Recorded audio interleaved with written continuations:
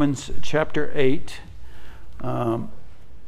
We have been in Romans for a long time. I don't know how many months, but we spent a couple of months just in chapters 6 and 7.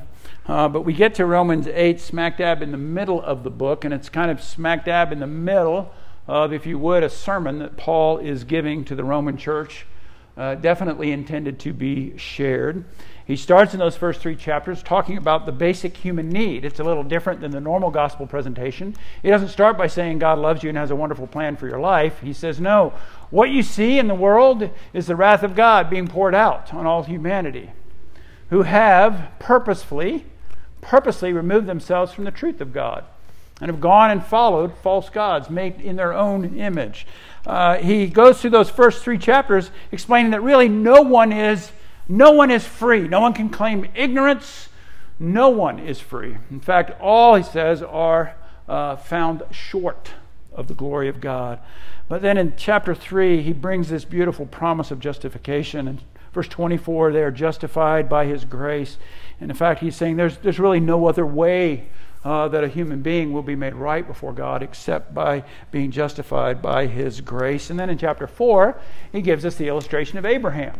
So this isn't something new. This is how God has operated with his people. He has always saved people by faith, by what they believe. And so he uses the example of Abraham. And then in chapters 5 to 8, where we are now, he is unfolding the life of a Christian. When someone has been justified, what does that life look like? And in chapter 5, we talked about this huge bundle that comes to us when we are received by Christ into his bosom, when we are saved, when we are justified, all of these things become ours in chapter 5. And then chapter 6 and 7, these last few months, we talked about the place of the law of God.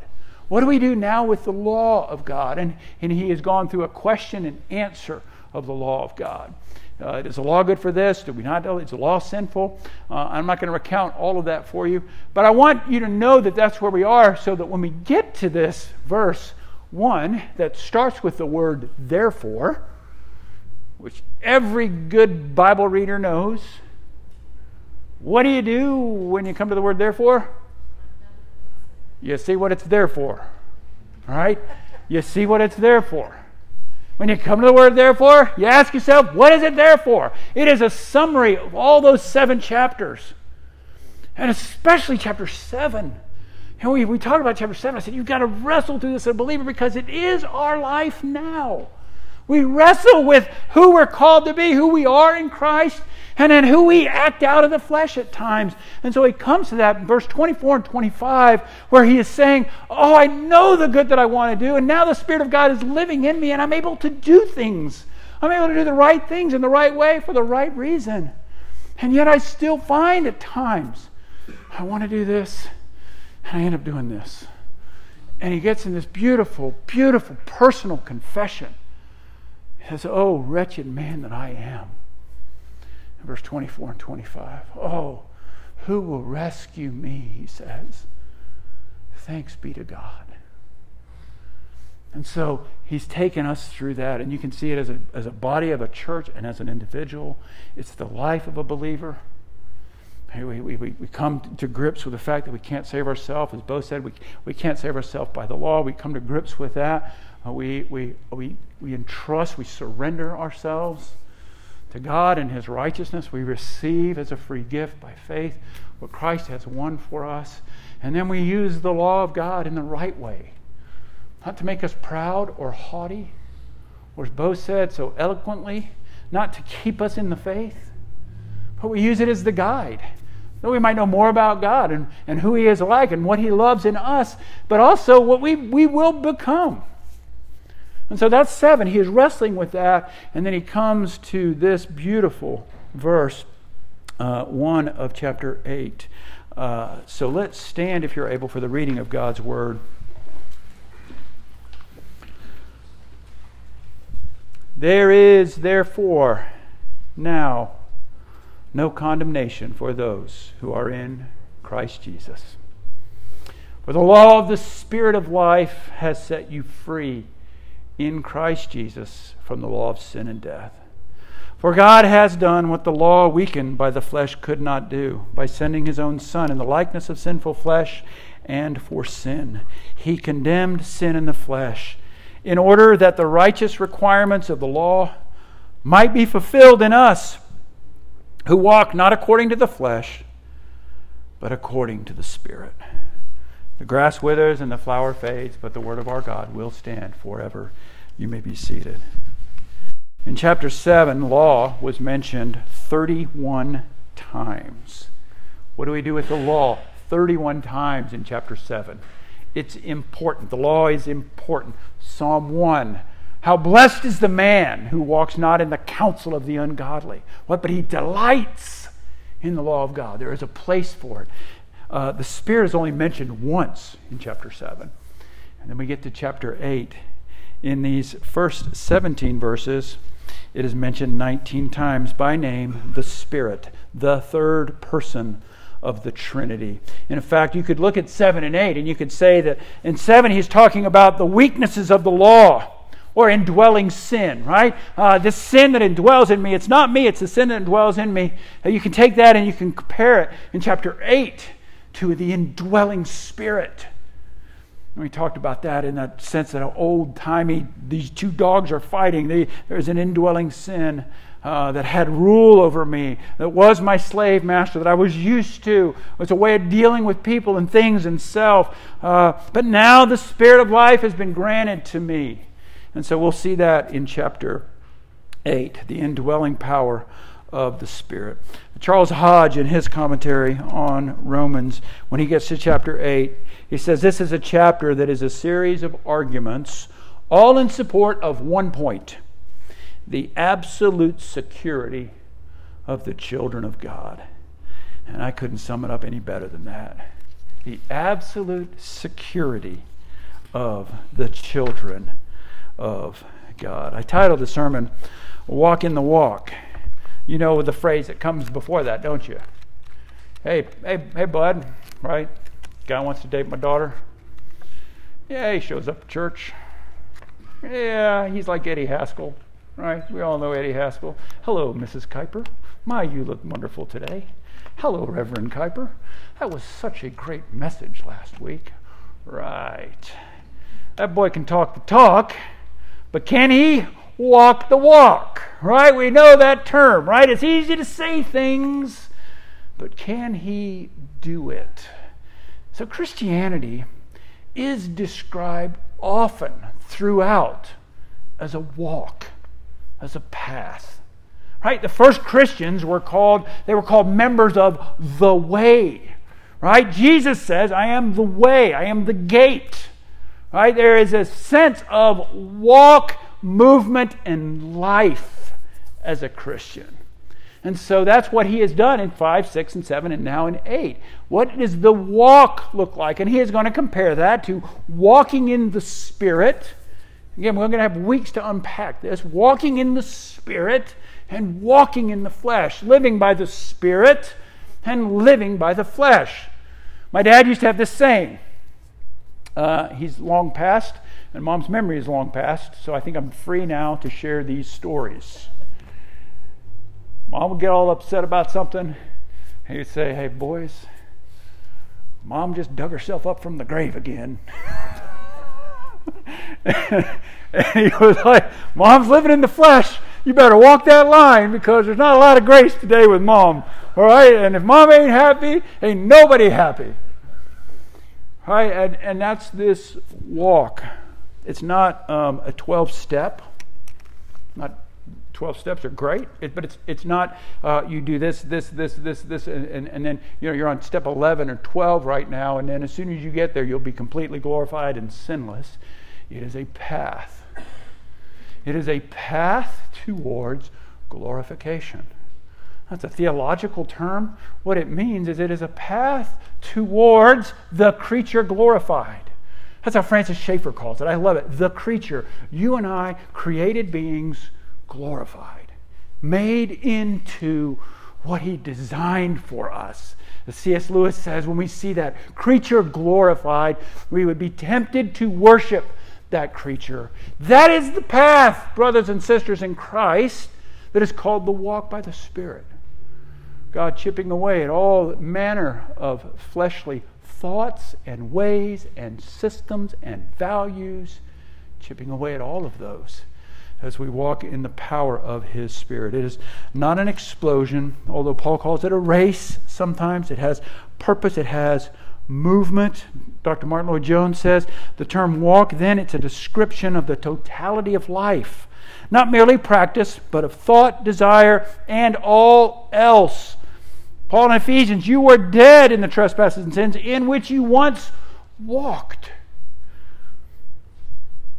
Isaiah 9, those who were walking in darkness have seen a light. It is a walk, it is a path of certainty and uncertainty. It has a certain direction, and it is in the certainty that we as Christians deal with the uncertainty. Those of you who know me, I've talked about it often, that the Christian life is not a canal. It is not something that we power through a bunch of dead water and it's up to us to do it all right and we'll get there. No, it is a river. Right? We're not sure what's around the next bend, but it is certain that God is with us and He is taking us to a place. In a relationship, any relationship you have that is meaningful with another human being, and especially with the Lord our God, it is important that we know the walk. We know what is important to that person. What direction is their life headed towards, and who or what directs them. And so we'll see. He is talking about two paths and two walks. And I want to make sure you understand this. He is speaking to Christians.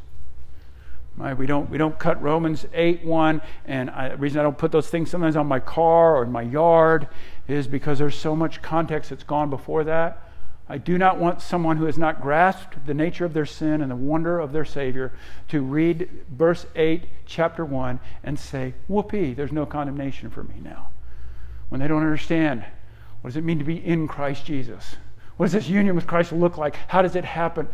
Right? We don't want to take all of that out of context. But the relationship with a person, it's so important that we understand the walk and where they are going. And so Paul is saying, Christian, you will still wrestle with the wrong path. Right? Chapter 3, chapter 6, the wages of sin is death. Right? It's death, and he's speaking to Christians. So the sermon in the sentence this morning is that the Christian's walk, it is secured by a powerful declaration and fueled by the greatest of expectations. A powerful declaration. He clearly explains it in verses 2 and 3, and he leaves us at verse 4 with this great expectation. First, we walk under this powerful declaration in verse 1. All right, now, when I would drop off a child at school or at a new place, if Tammy wasn't bawling or I wasn't bawling, if they were bawling, what would we declare to them? Right? We would declare to our child or our loved one, I love you. Now, when we say those words, it means something based upon the relationship that we have. Right? I mean, you've all gone through this. Should I tell this person I love them? Well, I like them a lot. What does that mean? I think I told you. Now Tammy's in the nursery. First time I told her I loved her, she hung up on me. And then I got a nice long letter. Like, what does that mean? You said that. What does that mean? Someone else has said that to me before. And it really, really hurt me. What does that mean? You have declared your love for me. Brothers and sisters, there may be no greater verse in all of Scripture to hear the declaration of God the Father. There is no condemnation for those who are in Christ Jesus. I can't reiterate all of that union with Christ. If that's a hard concept for you, go back to chapter 5. Everything a Christian has comes by being joined to Christ. When we come to the sacrament and we eat the flesh and we drink the blood, we are proclaiming to the world, all that I have and all that I am is because I've been joined to Christ. I belong to Him. He is mine, I am His. And you'll see it twice in this text. Twice in this text, again, he just says it in Christ Jesus. He always wants to make sure that all these blessings, declarations, everything that we have and receive and will become, it's all because we are in Christ Jesus. This declaration is not a hope or a wish. It's not something you, oh Christian, work towards. I hear people say that. Maybe on that day when I meet my Savior, He will say, "Well done, good and faithful servant," and I will be accepted. Oh, brothers and sisters, we got to wipe that out of our thinking. As if it's something I've done or I've earned and it's going to be more than what Christ has done. He declares it. He says it. This is the God who speaks things into existence, who says to darkness and void, "Let there be light." Creates things by the power of His Word. He says to you, in Christ Jesus, there's no condemnation. Now, when I put a sermon together, a lot of ministers, we look at how are we going to get this sermon together. There's one hermeneutical principle that I go towards, and we call it the fallen condition focus. It wasn't something I created. And I don't know if Dr. Reverend created it, 100 years ago, or Brian Chappell found it. But we look, in some sense, as we're reading the text and we're thinking about the people that the Lord has entrusted for us to shepherd and lead through His Word. We look at that text and we say, what fallen condition? Is there something about God that's hard for me to believe? Is there some sin pattern that it's calling me to confess and repent? And so we often start with that, and sometimes it's easy. Like in this passage, it's easy. Why does he say, therefore there's no condemnation? Because after chapter 7 we feel condemnation. Because the believer, and I walk with Christ as long as I can remember, and there are those times like, oh Lord, how can you still love me? How can I still declare these benefits as your child when every aspect of my life shows I'm doubting it? When there are even moments of willful going against what you have told me is right and you've proved to me is right by life, word, experience, I must be condemned. How beautiful that our God knows us that well. How beautiful that the Apostle Paul has switched from you and y'all and they and them to us and me and I. He says it in the first person. I have been rescued. I have been washed. We have been cleansed. This declaration, oh my word, here it is one more time. There's therefore now. Oftentimes when I'm serving communion, I would use this verse, a person I didn't know. Now, today we'll have to rush through it, which is okay.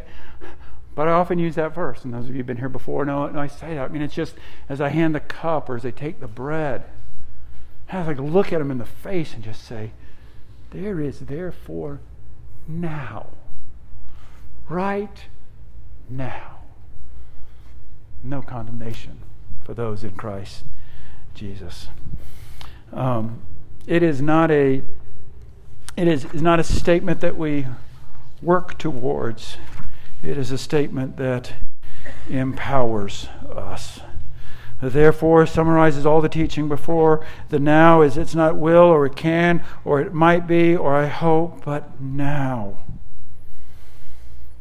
It doesn't say, therefore there is now no sin to confront. There is therefore now nothing to wrestle with. There's therefore now no times where you will feel confronted by brothers, sisters, or the Spirit in His Word. It says there's no condemnation.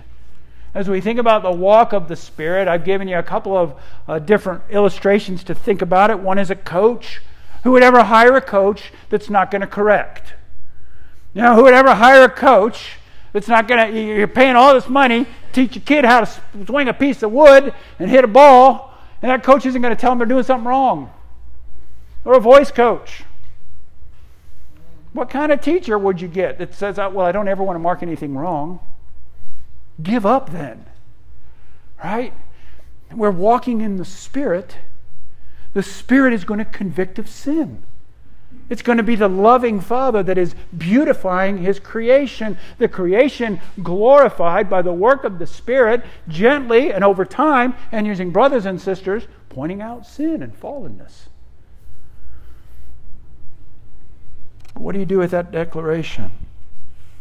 I'm telling you, it is the declaration that empowers the walk.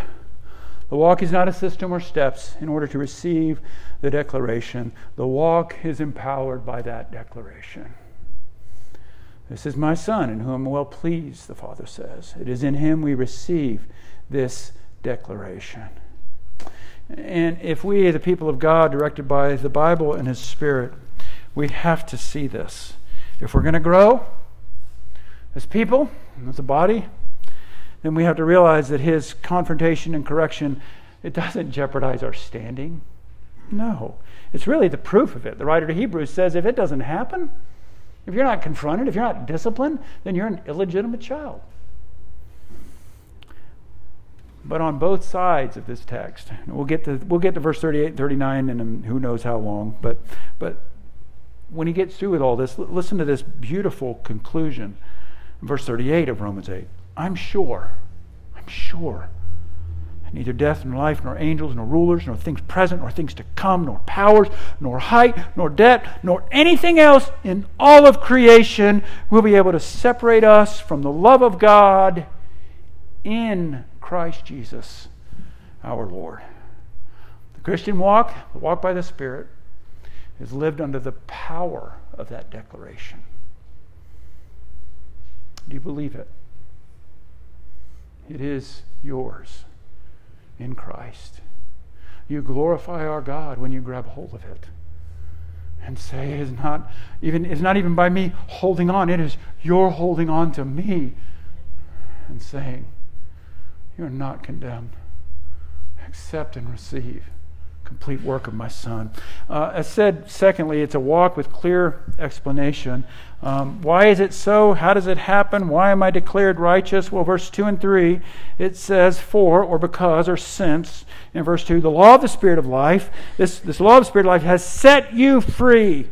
He's moved from himself and his wrestling to them. The law of the Spirit of life, it set you free in Christ Jesus from the law of sin and death. God's done what the law, weakened by the flesh, could not do. That's chapter 7. He did it by sending His own Son. In the likeness of sinful flesh, and for sin, He condemned sin in the flesh. Our small group, sometimes we watch movies, and I'm 0 for 2, according to some, and my movie choices have been revoked. Because the last one made everybody cry. But if you've not seen the movie The Mission, grab yourself a bunch of Kleenexes and go watch The Mission. It's an old movie. It won the Cannes Film Festival. It's an amazing film. I still stand by it. It was a good decision. And if it made them cry, good for them. But there's a scene in The Mission. It's about a slave trader who is converted by a Jesuit priest. There's a slave trader, a very violent man. And as he is set up as a character, there is a scene where someone laughs at him. And he's like, you laughed at me? And his pride and his hubris, it's exuding out of who he is. You laughed at me? And then he loses his wife to his brother. What could be more humiliating to a proud man? Resulting in him killing his brother. And he falls into this pit of despair. He falls into a Romans chapter 7. A wretched man. The priest finds him huddled in this mission. Huddled, wanting to die. And he asks the priest a question. Do you think redemption is possible? Is there any way for me to be redeemed? Now again, it's Roman Catholic theology, but there's a beautiful picture of it. What happens is the priest says, if you're willing to try. The next thing we see, now this guy has murdered and enslaved the native peoples of Brazil. The next scene you see is him going to the mission. This mission, and I can't tell you the whole movie, but he's going towards this mission. And there is Robert De Niro as this slave trader, and he has a big rope around him, and there's a big net that is full of all the instruments of his previous life. There's armor, there's swords, there's daggers. There's all that gave him pride and security. All that was used to hurt and destroy human beings. He is climbing up these falls. The other monks are with him, and they're looking at him, and they're just like, what's going on here? And he is climbing, dragging along this weight. There's one scene where it's Liam Neeson, actually, a young Liam Neeson. He sees it, and he's overwhelmed. He's like, this is too much, too much. And he goes and he cuts the rope. And the stuff tumbles down, the falls. And Robert De Niro just looks at it, and he walks back down, and he ties it back up. But the powerful scene is when he gets to the top. He gets to the top, and he meets these Indians that have been evangelized, these native people that have been evangelized. He meets them, and one of them is about like this tall, just comes to his face and just starts laughing at him. Just laughing at him. And Robert De Niro just breaks down, and he is just sobbing. Now, people who watch it say, well, does that person know that he was a slave trader, that he might have killed this person, he might have made these kids orphans? Do they know this? I don't know. It doesn't really matter. But he's laughing at him, and then the native cuts it and throws it off the cliff. I'm telling you, I love the movie just for that scene. Because that's what living by the law will do. And our Savior has rescued us from that curse. And all our righteousness, all that we would hold on to, it is just like that big bundle of pride and arrogance and accumulated goods. And he cuts it. And then what happens, of course, is just spectacular. This man from inside out is changed. These beautiful scenes where the little native girls are putting flowers in his hair. His heart has been changed. His burden has been removed. And our apostle is saying that for you. There's no condemnation. Why is there no condemnation? Because God set us free through the work of His Son. He set us free. He tied that big thing to His Son, and He put His Son on the cross, and it was God's purpose to crush Him on our behalf. How foolish it is for a Christian to go back down the falls and tie that bond back onto us. We've been freed. It's a clear explanation. God takes the initiative. I'm going to run through it quickly. He says these three things here, four things in verse 2 and 3. He said God sent His Son. Right? God rescues. God has the initiative. It is His will to do so. He sent His Son. Right? John 3:16. He loved us, so He sent His only begotten Son. Not when we were good, not when we were worthy. What does Romans 5:8 say? But while we were still sinners, He dies for us. He sent His Son in the likeness of sinful flesh. This is the incarnation. The understanding of fully man and fully God in theological circles is of utmost importance, not just for theologians and preachers, but for the Christian to understand. And so he says it here, in the likeness of sinful flesh and for sin. He is saying God sent His Son, but it wasn't just God sent His Son and he had all these immunities because He was God's Son. No, He was in the likeness in every way like we were, yet without sin. Why? So that He could be a sin offering. God sent His Son in the likeness of human flesh to be a sin offering. Leviticus gives this insurmountable text of how we are made right, how we are washed, and how we are cleansed. But one thing that goes through it all the way through is the beauty of this system. God will, by faith, allow someone else to take the punishment. He had to be sinless. He had to offer Himself freely. And God, the Father, had to accept it. And our sin was against Him. And so God had every right to say, to be made right to me, this is what it requires, and I will accept Him. You know the first sin offering in the Bible? Cain. Cain and Abel. The flesh, the spirit. Cain brought to God what he thought would work. I know, again, some of you think these Presbyterians, they take their worship, their liturgy, their order, so they're just kind of they're just kind of so strict about it. Well, part of it is because our God warns us. Don't worship me the way you want. Don't worship me the way other people worship their gods. I will show you how to worship me. Did you see any image? Do you want an image? No. Worship me as I direct. The very first unlawful sin offering was Cain. I'm going to do it my way. I'm bringing what I have done. Right? And it's what causes that rift. Isaiah 53, verses 10 and 12 give us really the prophecy of what our Savior would do. I'm just going to read verses 10 through 12. Yet it was the will of the Lord to crush him. He has put him to grief. When his soul makes an offering for guilt, he will see his offspring. He will prolong his days. The will of the Lord shall prosper in his hand. He is talking about his own son. Out of the anguish of his soul, in verse 11, he will see and be satisfied. There's no condemnation. He has seen and he is satisfied. By his knowledge shall my righteous one, my servant, make many to be accounted righteous, and he shall bear their iniquities. Therefore I will divide with him a portion among the many, and he will divide the spoil with the strong, because he poured out his soul to death and was numbered with the transgressors. Yet he bore the sin of many and makes intercession for the transgressors.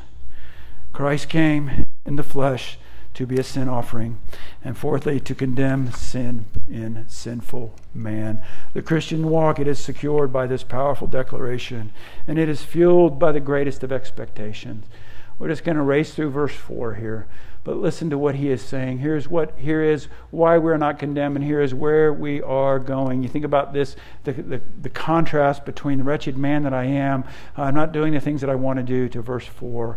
In order that, there's purpose behind it, the righteous requirements of the law might be fulfilled in us. Do you get that? The law of God is fulfilled in us. It has lost its power to condemn, but it is fulfilled in us. God didn't decide it doesn't matter. No, it mattered so much that someone had to come and fulfill it for us. Our card has been filled by another, in order that every requirement of God's law will be fully met in us. Right? That's why in 1 John, when it says that we're faithful and just, he will forgive our sins. It doesn't say if God is faithful and merciful, he is just. It is God's justice that a Christian cries out to. God, be just to me. I have been justified. I have been declared righteous. I cry out to your justice. You have punished your own son on my behalf. He has taken the punishment for me in your justice. I will not be punished again. Oh, I will be disciplined. Right? I'll be guided. But the punishment of sin has been weighed out upon him. And there are three things I want to say quickly about this. Here's the great expectation. Number one is holiness. Christian, you're going to be made holy. Now, I know you tend to think of holiness as like, oh, that's just so boring. It's not fun. We don't get to do all those fun things. Oh, it's just such a lie of the evil one. It's the evil one saying, forget this beautiful garden with the rivers. Forget walking with God. Take a look at this apple, right? That's what it is. And holiness for us. Oh, man, I wish I could go on forever, but I won't. But we think about what people do in order to feel right and holy. Right? I mean, people get tattoos. I'm not against tattoos, but they do all kinds of stuff to their person. I want to look better. I want to be better. There's something longing in me to be something greater. And here he's saying, you will become the creature glorified. Because you're not condemned anymore. You're walking by the Spirit, and God is making you into something wonderful, and we will be holy. How wonderful is that? I think I was talking to Scotty this week about the catechisms and children's catechism. What were Adam and Eve like when God made them? Right? Everybody knows your children's catechism. What was Adam and Eve like when God made them? And the answer is they were holy and happy. And I've told you this, my son Luke used to always say, and dancing. What were we like when God made us? What were we like in the garden? We were holy, pure, complete, unadulterated by sin and its infection and temptation. And we were happy. And you better believe it, we were dancing. And that is where God is taking us, his people. It is the fulfilling of God's law, and it is according to his Spirit. We'll do more of that in the coming weeks. I want to conclude by just pointing out, here you have just another passage of the Trinity at work. Right? The Father sends. He sends his Son whom he loves, his only Son. He sends his Son whom he loves to redeem a people who he has chosen to love. The Son takes on the likeness of sinful flesh. He becomes the Passover lamb. He fulfills all the law of God. Look at Matthew's gospel. Matthew just makes it a point of just saying, in order that this was fulfilled, in order that the law was fulfilled, he's pointing it out to the Jewish reader. All that Leviticus pointed to, all that the law pointed to, he did it, he fulfilled it, in order that it would be fulfilled, in order that he would be the right sacrifice. The Son takes on, and he does what none of us could do, in that we are and were weakened by the sinful flesh. And then the Spirit, that he'll call the Spirit of life, applies that to our hearts and our minds. It reminds us constantly that the work of Christ is sufficient. It's interesting, my friend that was at Lake Center Baptist, Caleb, this morning as I was walking and praying for him and his church, now somewhere south of Bixby, he's like, "What are you preaching on?" I'm like, "Oh, I got Romans 8, 1-4. It's like what you live for as a preacher. And he says, "Oh, but I got John 19. I get to preach on it is finished." And I'm like, "Oh, touche." Pretty awesome. The Trinity at work and completed.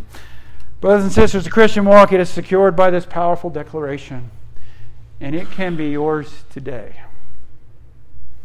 If you're unsure of where you stand with God, it is profound, and yet it is simple. You are either in yourself, which may be a religious self, maybe a good and moral self. You're either in yourself, and you are risking presenting that to the holy God and Creator, or you are in Christ Jesus. You have abandoned all the hope of making yourself right, and you have surrendered. Not invited him in, you have surrendered all of your being and self to him. And you have thrown your lot in with him. If that does not describe you this morning, I would ask you to consider, what is being in Mark or Dave or Sally? It's always insecure. It can be robbed, it can be stolen, you can be lied about, the reputation can be messed up. Compare what you are in now to what you really want, what you really long for. Is it possible to be known and loved? That desire that I have to be better than I am, is it possible that desire was actually put in me as a created being in order to drive me to Christ Jesus? I would say yes. Absolutely. Let's pray. Father, would you set apart these elements now for holy use, and all who approach this table, Father, that there would be just this beautiful picture of you glorifying yourself in us. The wretched men and women that we are, the wrestling of sins, that we would lay that down and we would take a hold of Christ. And we would say, "No, not for me. My sins have been paid for by another. I will not dishonor my Savior by allowing them to define me, to rule me. For I am in Christ, and I have been declared right in God's sight." Oh, Father, thank you for these truths. Will you, through this sacrament, remind, instill, and sear into our very minds and hearts that wonderful truth of when Jesus said, "It is finished." Ah, how freeing that can be for us. We pray it would be so for us, Lord, that your name might be glorified. We ask this in Jesus' name and for his sake. Amen.